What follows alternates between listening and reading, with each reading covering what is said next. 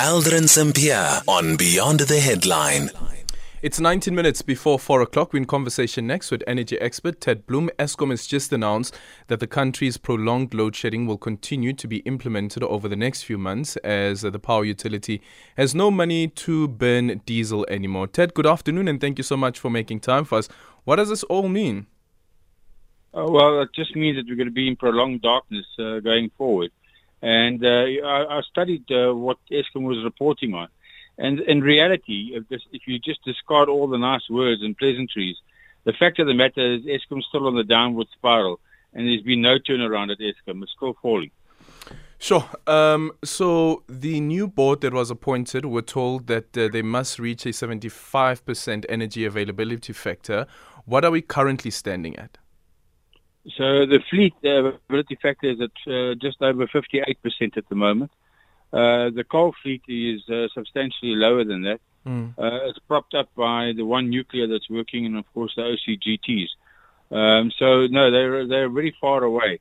In fact, I mean, the chances of Eskom actually even getting to 65%, never mind 75%, is very, very poor in the sense that they don't have the cash to buy the parts, they don't have the skills to fit the parts, and they don't have the money to burn the diesel. So it's clearly a disastrous state of affairs.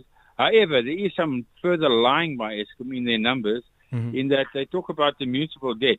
The fact of the matter is most of that municipal debt has been written off according to their own accounting policies.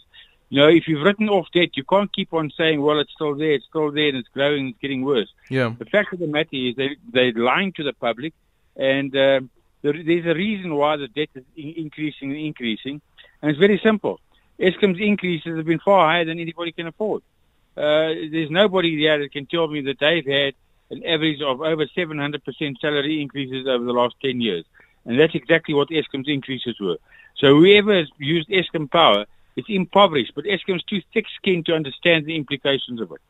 So considering that 11.2 billion rand has already been spent on the open cycle gas turbines, what does this mean for the new financial year? And also taking into consideration what the Minister of Finance had said when it comes to the debt of Eskom, could we see Eskom going to the market again to try and secure enough funding, at least for the open cycle turbines?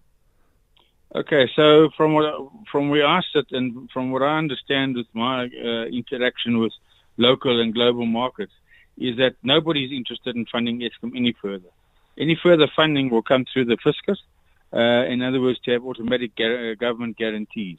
As far as the Minister of Finance making more money available to Eskom by taking over some of the debt, I mean, it's jiggling the chairs on the Titanic.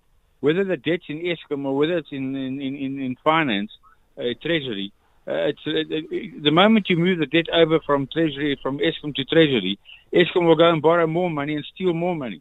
So it really doesn't solve the problem. The only way to sort out the problem is to do a forensic investigation into the debt and sort out where the criminality is taking place and stop the criminality. But by just moving it over to treasury and giving them a fresh chance to borrow more money, or if they could in fact get it. But as I said, there's nobody with an appetite to lend even 1 penny at this stage. A final one, the resignation of the acting group executive for generation, Rulani Mathebula. What do you make of his resignation? Also considering that he's only been in that job now for like 6 months. And Jan Oberholzer saying that in his resignation letter, he said the demand for the job was untenable and it impacted his health and family time as well. We've heard this from a former CEO of Eskom as well. No, absolutely, and that was Pakamani. But the fact of the matter is, neither Pakamani, with respect, and Philip de Kash, who was Rulani's predecessor, nor Rulani, are adequately equipped for the job. Especially Rulani. Rulani's not an engineer; he was a water chemist. So for him to be dumped into the deep sea, I mean, he must have been very ambitious to take the offer. But it's not something that you would normally even consider.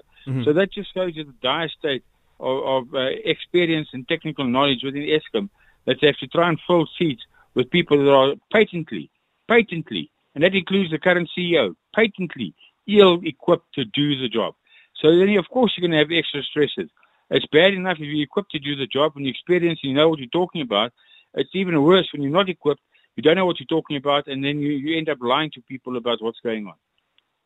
Thank you so much for your time. That is Ted Blom, who's an energy expert, taking your voice notes on 0614-104107. Your tweet at Aldrin St. Pierre, and our studio line is 086 000 2032.